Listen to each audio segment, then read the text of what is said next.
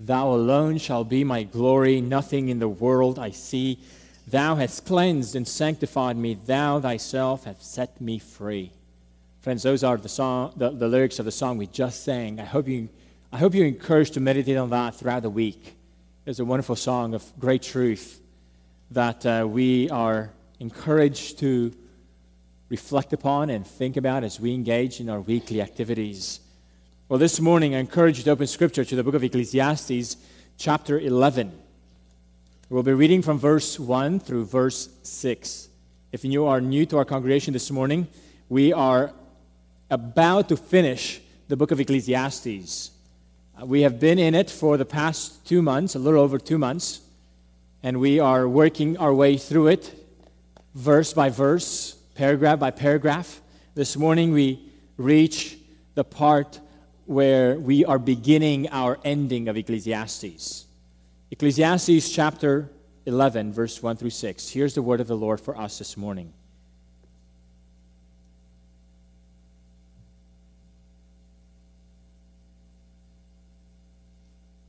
Cast your bread upon the waters, for you will find it after many days. Give a portion to 7 or even to 8, for you know not what disaster may happen on earth. If the clouds are full of rain, they empty themselves on the earth. And if a tree falls to the south or to the north, in the place where the tree falls, there it will lie. He who observes the wind will not sow, and he who regards the clouds will not reap. As you do not know the way the Spirit comes to the bones in the womb of a woman with child, so you do not know the work of God, who makes everything. In the morning sow your seed, and at evening withhold not your hand, for you do not know which will prosper, this or that, or whether both alike will be good. This is the word of the Lord for us. Would you join me in prayer? Father, we thank you that your truth is life for us. And we ask at these moments that you would let these words, these verses, communicate your life to our own hearts and souls. Father, we pray for our hearts to be opened. We pray for our understandings to be clear so that your revelation to us may not be stifled by our own sinfulness or by our own lack of understanding. Father, we depend on you.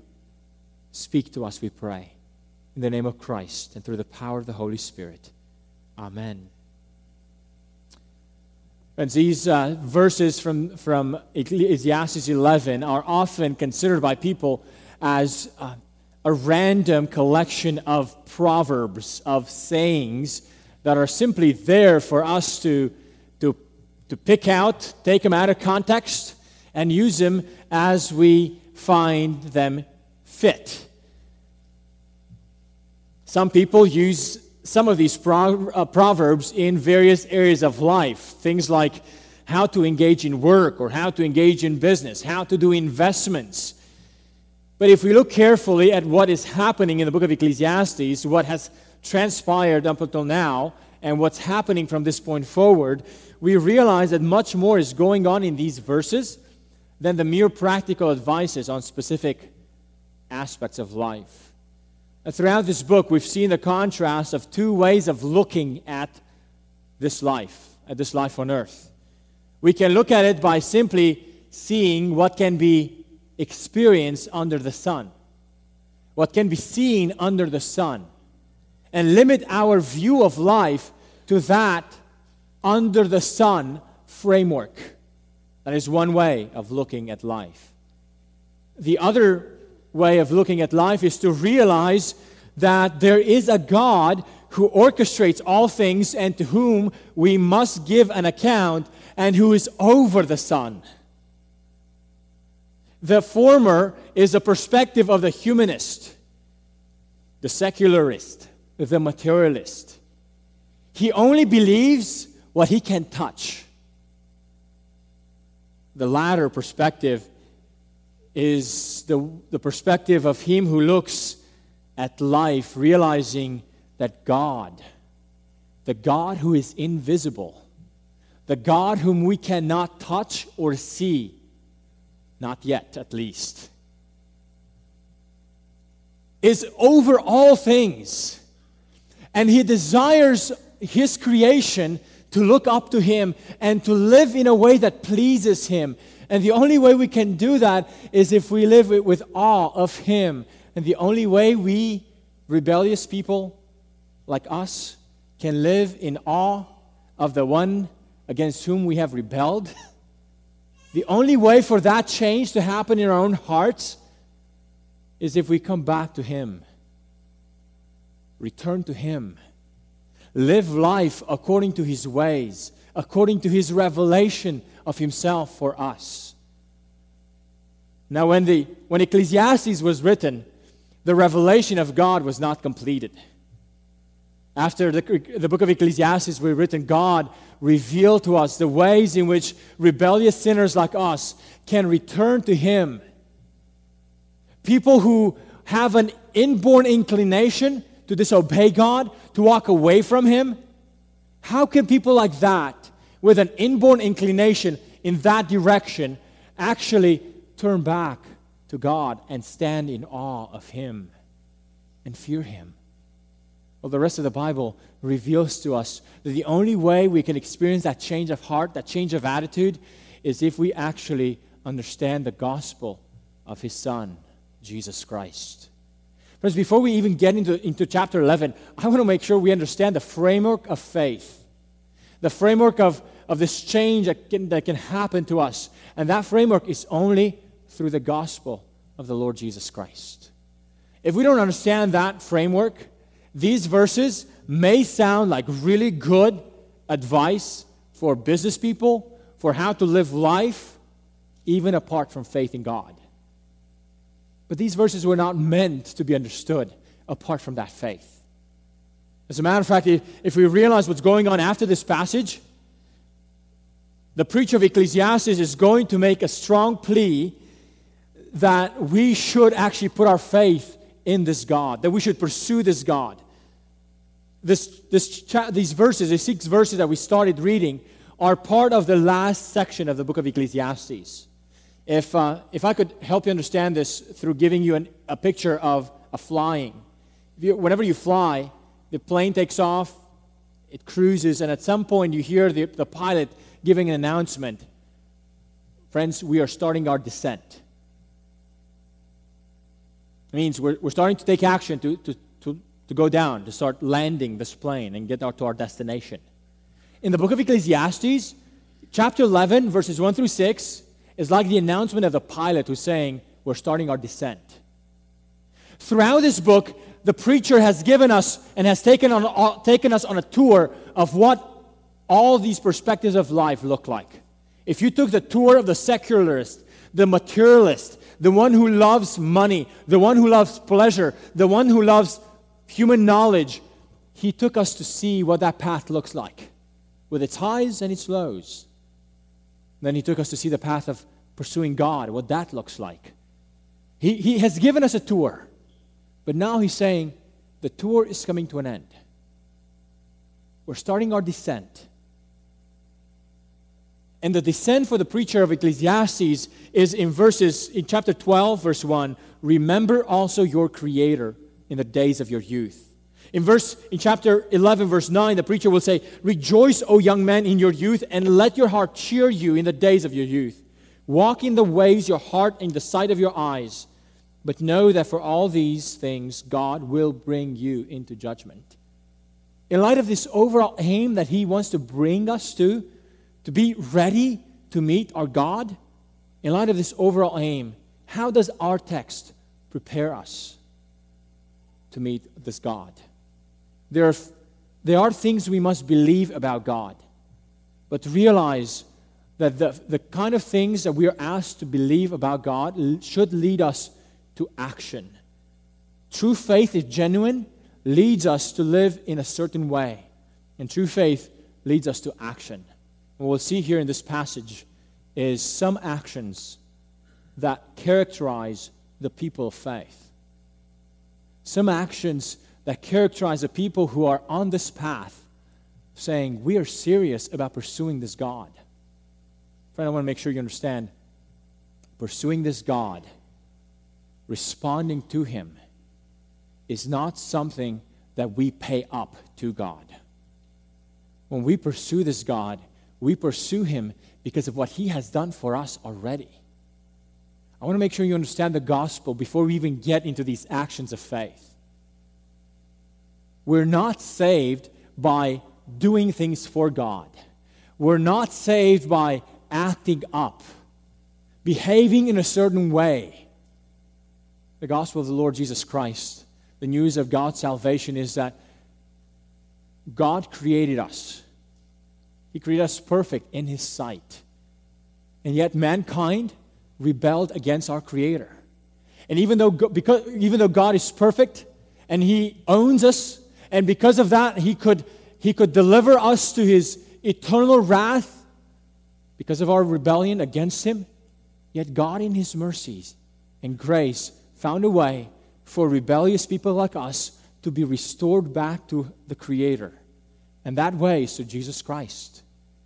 God sent His only Son to live the life we could never live, to obey perfectly all of God's commands, and yet He died on a cross in our place so that through His death and through His resurrection, people who repent of their sin and trust in Christ could be restored back to God. Friend, this gospel of salvation calls us to respond to God in faith. This faith in God, this faith in trusting Christ leads us to action. It is not the action that grants us God's favor. It is the faith that we put in Christ. And because of that faith, we're now freed and enabled to live differently, to live a new life, to act in a different way. The rest of this passage will give us some examples of what the life of faith looks like. But friends, if you have not understood the gospel and responded to it through faith and repentance, turning away from your sin and turning to Christ, the first thing you can do, the most important thing you can do, is actually respond to this gospel. Repent of your sin. Turn away from it. And put your trust in Christ. If you'd like to know more about what that means, I'd love to talk to you at the end of the service. Or just talk to another person who's already a believer. Ask them to tell you more about it. And they will tell you more. Friends, having that base established, what does the life that pursues God, what does that look like? What does this faith look like? Here's 4 things that we can see about the faith that we see described here in chapter 11 as the preacher of Ecclesiastes brings us down to understand the life that pleases God. 4 things about faith. First one, faith calls us to act in trust.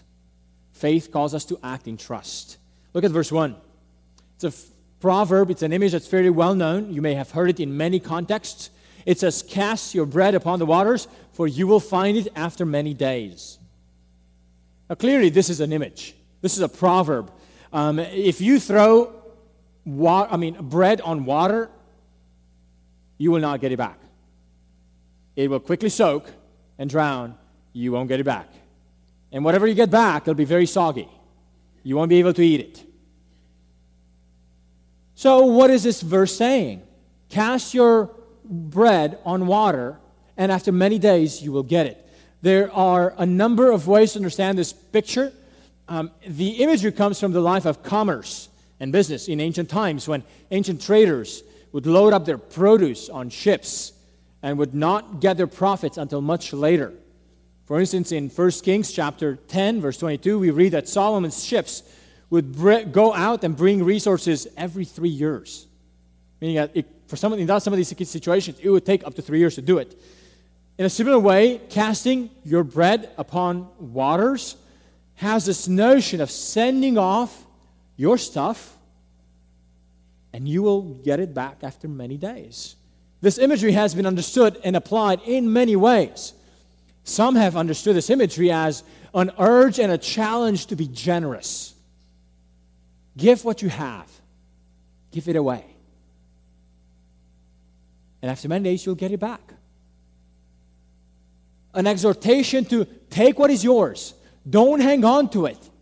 Give it away. Bless others. Bless others who can't return back to you the same thing. And so the Lord will reward you for it. One way to understand this imagery is as an urge, as a calling for generosity. Others understand this imagery as speaking to people who are doing life and living life and doing business. Encouraging people to invest, encouraging people to take risks in life. We would have something similar in our day today when people say you have to use money to get money. It's a common proverb. So some people think of this imagery as an encouragement to invest and to risk in life. Others think this imagery is used to urge us to do something senseless, something that doesn't make sense, humanly speaking. Why would you throw your bread on the water and think that you're going to get it back? It doesn't make sense. Humanly speaking, makes no sense. You will not get it back. It's gone. And yet, nevertheless, do it, for God will reward you for it. So a third way to understand this imagery is that through it, God is encouraging us to do something that doesn't make sense, humanly speaking. But friends, while all these interpretations might be valid, there's no way to know exactly what exactly is the actual application of this imagery. There's something else going on in the book of Ecclesiastes that I think might help us to understand. There's more than just charity, risky investments, or senseless service. There's something more beyond this imagery. If we realize that the book of Ecclesiastes is now starting the descent, taking us down, the tour is about to end, if we understand what he's going to say in the next verses that we're going to go through next week, we might understand that the preacher of Ecclesiastes is drawing us in to make a decision to respond to God, to live this life under the sun knowing that we will be judged and will give an account to Him. And in light of that overall calling, this imagery serves a very specific purpose. It serves to call us to live with trust, to respond to God in trust. The one towards whom we're supposed to act in this cast your way upon the waters is towards God. If we're going to respond to this God, this life of faith is first and foremost an act of trust. Just as in the ancient business trades, the business owners had to risk and trust that their investments will bring them greater profits later, a similar element of trust characterizes a life of faith. Such trust may feel risky. Such trust may feel radical or senseless, humanly speaking. But nevertheless, a life of faith includes this basic action of trusting. So, cast your bread upon the waters is a call to act in trust. You're called to cast off that which you have, which is yours, that which you are inclined to hold on to. Friends, this is a picture of the gospel itself, of the picture of repentance, of the picture of realizing that what we have, God calls us to give it to Him. Don't hold on to it. Don't be afraid of letting it go. Realizing that in this very act of casting your bread upon the waters is actually a picture, an imagery of what the gospel itself calls every one of us to do. Belief in God, true faith in God, enables us to act in this trustful way. Think of Abraham in the Old Testament. God calls him to leave his family, his father's house, his land, to go to a place that God will give him. And Abraham literally had to leave everything behind. He got his belongings, his family, his wife, and his nephew, and he left. When God calls Abraham to bring his son as a sacrifice on Mount Moriah, Abraham had to let go of that which he thought belongs to him, which was his. It was a child of promise. God gave it to him miraculously. God gave Isaac to him miraculously. And God called Abraham to bring it back, to give it back to God. It's as if those images in the life, as if those experiences in the life of Abraham would be this very act of, Abraham, cast your bread upon the waters. Belief in God calls us to trust, to act in trust. Living life with God in the picture has this trust in view, trusting that what God says is true. Friends, do you realize that faith is more than simply believing? Do you realize that faith is more than simply believing? It means trusting that is so and acting upon it in obedience to God. To obey God freely requires our act of trusting. When we obey Him, we trust that He knows better, even if we don't understand it, even if we don't understand fully what He's about to do. Cast your bread upon the waters, for you will find it after many days. Verse 2, the image of the ancient businessman continues. Look at verse 2. Give a portion to 7 or even 8, for you know not what disaster may happen on earth. Having urged us to pursue a life of trust, the point of verse 2 is to challenge us to invest fully our lives in the life of faith. Continuing the imagery of commerce, on first appearance, the verse encourages us to spread out our investments into many baskets. A common phrase today would be, divide your eggs in many baskets. But here, the reason what we have here is in verse 2, for you know not what disaster may happen on earth. Given the unpredictabilities of life on earth, don't keep your assets in one place. Spread them out. That would be the sort of the basic idea of this verse, if all it meant and all it referred to was the life of business. But since this picture of commerce is not simply good advice for business people, since this picture is actually an illustration for the life of faith, the point of this verse is to say to us, don't hold on to your life. Don't keep it to yourself. Spread it all out. Spread it, all of it. As one commentator said, this verse calls us to invest everything in the life of faith. The call to invest our lives is made with urgency in verse 2 because of the unpredictableness of life. Just as a trader would be zealous in spreading out his investments, knowing that they're not safe in one place, so the life of faith should be lived with this zeal, with this enthusiasm to use it all for that which does not perish. Don't try to keep it all for yourself. Don't hoard it in. It will not be good for you. It is not safe for you. Jesus said in Matthew 16:25, for whoever would save his life would lose it, but whoever loses his life for my sake will find it. Friends, if faith doesn't lead you to act in such a trustful way, it's not true faith. If faith is not leading you to act in such a trustful way, it's not true faith. So let me ask you, is your life characterized by this attitude of being willing to cast your bread upon the waters, being willing to spread out your life onto others, or are you holding it onto yourself, being scared that you will never see it again if you give it away?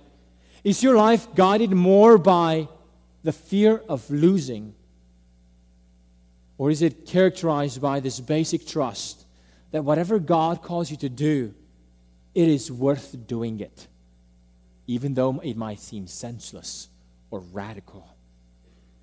Ask yourself, are you opening your life to serve God by being involved in the lives of others? Are you so focused on yourself that you have nothing left to share with others? Neither time, nor resources, nor faith. faith causes us to act in trust. And such trusting actions may appear risky at first, but do it. Cast your bread upon the waters. You will find it after many days. It takes patience. You will not get the results right away, but do it. It's worth it. Second point that we see in this action, the way faith acts, is that faith acts even under pressure. Look at verses 3 and 4. In verses 3 and 4, the imagery changes from businessmen to farmers. The reference to wind and rain tie these verses together. Look at verse 3. If the clouds are full of rain, they empty themselves on earth. If a tree falls to the south or to the north, in the place where it falls, there it will lie. What's the point of verse 3? We cannot change the laws of nature.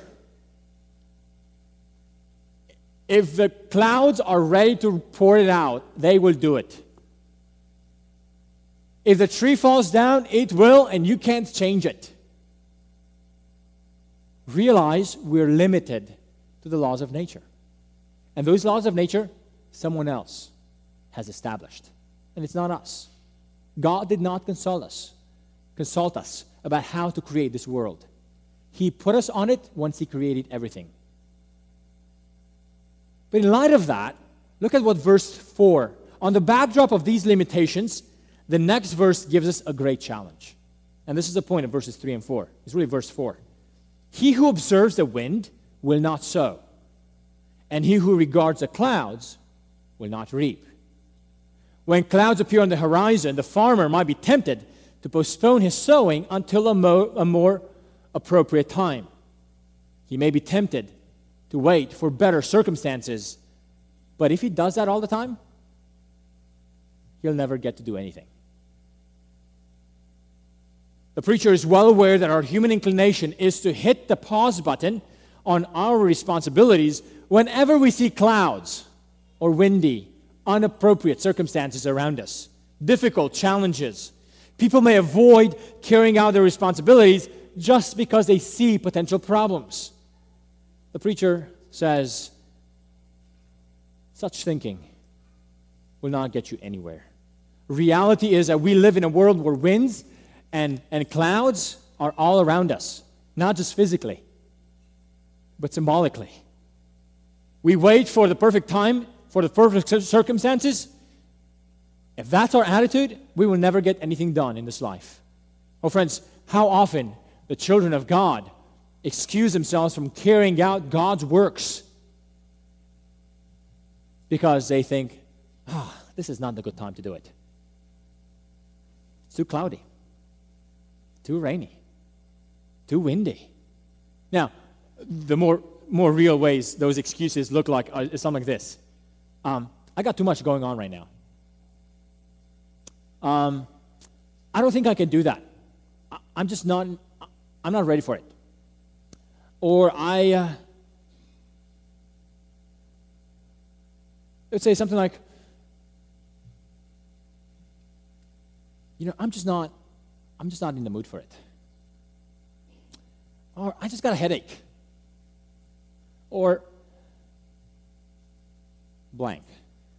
I wonder, what are your clouds and winds?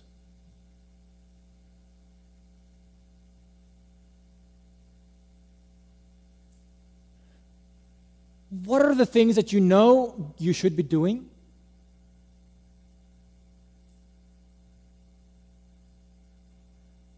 You get out to do it. You get ready to start working on it. But you get out and you see the clouds. Oh, this is not a good time. You know what? I better leave it for tomorrow. Do you think that way? And if so, what does that look like for you? A few weeks ago, I met with a number of pastors, along with Pastor Juan Sanchez at High Point, and speaking to several pastors in the Austin area, he spoke about the challenges they have in planting a new church plant. If most of you don't know, or if some of you already know, High Point is planting a new church in Cedar Park. This is their second church plant. We've been helping them in this process as well. But Pastor Sanchez shared how the core group will leave the church with an expected deficit of giving in the next year with about $104,000. And by the third quarter of last year, they were already in the negative by $100,000+. And he said to us, we still felt God calling us to act in faith and do this work of planting the church, even though financially it makes little sense at this point. And he said something to us that just stuck with me. He said, it's never the perfect time to plant the church. It's never the perfect time to plant the church. But so often the things that God calls us to do will have clouds on the horizon. There will be reasons we will find that we can use as excuses for us not to act. There will be fears that will intimidate us. Think of the Old Testament people of God. God promised them while they were in Egypt that He will take them out of Egypt. So He did in a miraculous way. And He brings them through the desert to the borders of Canaan, the promised land. And Moses sends 12 spies to spy out the land, to see what's ahead of them, to see how good it is. And the spies come back, and they indeed bring a report that the land is amazing, filled with milk and honey, with fruits that are huge. Definitely worth going for it, except that they're giants, and they're fortified cities. Have they forgotten where they got out of? Egypt, through a Red Sea. And now they're afraid to go through. Winds and clouds. For the sake of them, we often put off acting in faith and doing what God calls us to do. For the people of Israel, that was a great tragedy. 40 years in the desert. And that generation was not allowed to enter the promised land. Whereas, do you realize that God wants us to act in faith? I wonder, what are the clouds, what are the rains, what are the winds that keep you away from acting in faith?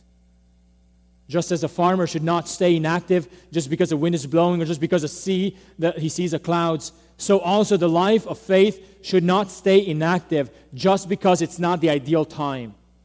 Faith, quite the opposite. The life of faith acts even when it's not the favorable time. The life of faith is an active life even when there's clouds and winds on the horizon. Oh, friend, you realize that our own hearts are filled with an inclination, with this sluggishness. We easily become intimidated and fearful, especially when we have something to do for God, especially when God calls us to act in faith. We imagine the worst scenarios, even though none might happen. We call these realistic cautions, when in reality they could be sinful fears, faithless fears. God is allowing these winds and these clouds to hover over the path of our faith to test our obedience. Is our faith genuine to produce obedience even while we might be inclined to find excuses? Faith acts even under pressure. Number 3, faith relies on God's providence. Look at verses 5 and 6. Faith relies on God's providence. The third illustration we get is about the human body. Look at verse 5. As you do not know the way the Spirit comes to the bones in the womb of a woman with child, so you do not know the work of God who makes everything. How can we act by faith when it doesn't make sense, humanly speaking? How can we act by faith when we're under pressure, when the storms seem to come on the horizon? How can we act that which seems radical and senseless to human experience, and yet it's an act of faith? How can we do that? Because faith relies on God's providence. We may not know how the human body begins to form in the womb of a woman, how the Spirit comes to the bones, how the human soul is formed. It is beyond the skill of parents or scientists. The point of the illustration is, just as we don't know all the details even about the beginning of life, we do not know all the details about all of life, especially about the things that God calls us to act in faith. I love how Michael Eaton says about this verse, the life of faith does not remove the problem of our ignorance. Rather, it enables us to live with it. Faith flourishes in the mystery of providence. It does not abolish it. When we don't know all the details of what God is up to, yet God calls us to act by faith, be sure of this: the God whom we worship is a God who makes everything. That we do know. Even if we don't know how God acts, the one thing we do know is that God, the God we worship, is a God who works everything. Sometimes people find it hard to believe in God when they go through trials and difficulties. They wonder, where is God? But that's the wrong question. I love how Spurgeon described God's work in our trials. He said, so far as personal sorrows are concerned, it would be a very sharp and trying experience for me to think that I have an affliction which God never sent me, that the bitter cup was never filled by His hand, that my briars were never measured out by Him, nor sent to me by His arrangement of their weight and quality. Oh, that were bitterness indeed. We don't understand how God works, especially in difficult times, especially in times when we are called to act in faith, and that act seems senseless, humanly speaking. And nevertheless, believing that everything is measured by God. In everything, God works, even in those moments of difficulty and sorrow. We don't need to know all the details of how God works. It's enough to know that God makes everything. He works in everything. Oh, friends, that fact that God works everything gives us patience and perseverance when heavy storms hit. That fact that God works everything gives us strength to carry out our roles with boldness. The fact that God works everything gives us courage to live by faith, to act in ways that seem risky to the human eyes, to act in ways that seem senseless, to take a risk. But it's a risk in confidence, in the confidence of the providence of God who works everything. There's a fourth thing about this faith. The actions of faith. Faith acts all the time. Look at verse 6. In the morning you sow your seed, and at evening withhold not your hand. For you do not know which will prosper, this or that, whether both alike will be good. We return now to the imagery of the farmer. The farmer doesn't know with certainty which parts of his work will actually bring greater return. If he knew what brings greater return, he would only focus on those things. But he doesn't. So he has to do it all. Friends, the lack of knowing the results encourages a farmer to work all day long, from morning to evening. The lack of knowing is actually a good thing for him. The lack of knowing gets him to work all day and not give in to laziness, sluggishness. Friends, we live in a culture that loves to know what is worth doing, what will bring the best results. In our culture, living with not knowing is a very, very difficult thing. If we knew how things would turn out, we would feel safer, we would feel better of our time, of our resources, of our decisions. But that's exactly the point. God works in mysterious ways. He doesn't let us know how He works. We don't know which actions He will make fruitful. Therefore, make the use of every opportunity that He gives you. Rather than trying to guess what specific works God will prosper and focus only on those, follow the command in verse 6. Let our lack of knowledge of results encourage us to do whatever the Lord puts before us and do it well and do it with zeal. Be active for the Lord from morning to evening. Be ready to be on God's mission, not only when you are in church, but in your home. in the classroom, in your workplace, in your dorm, with your neighbors. Be ready to help others and to encourage others, to speak the word of God to others. Do it in season and out of season. Friend, what would it look like for you to be engaged in living out this faith, in acting upon your faith from early morning to late at night? Our faith produces actions in us all day long. We don't know which of these actions God will bless, so do them all. Do them with diligence. 4 things about the actions of faith we have seen this morning. Faith calls us to act in trust. Faith acts even under pressure. Faith relies upon God's providence, and faith acts all the time. Friends, is this the faith you have? Is this the faith that acts in your way, in your life in this way? The faith in Christ, the faith in God, the faith that has given us a new life, leads us to act in a trustworthy way.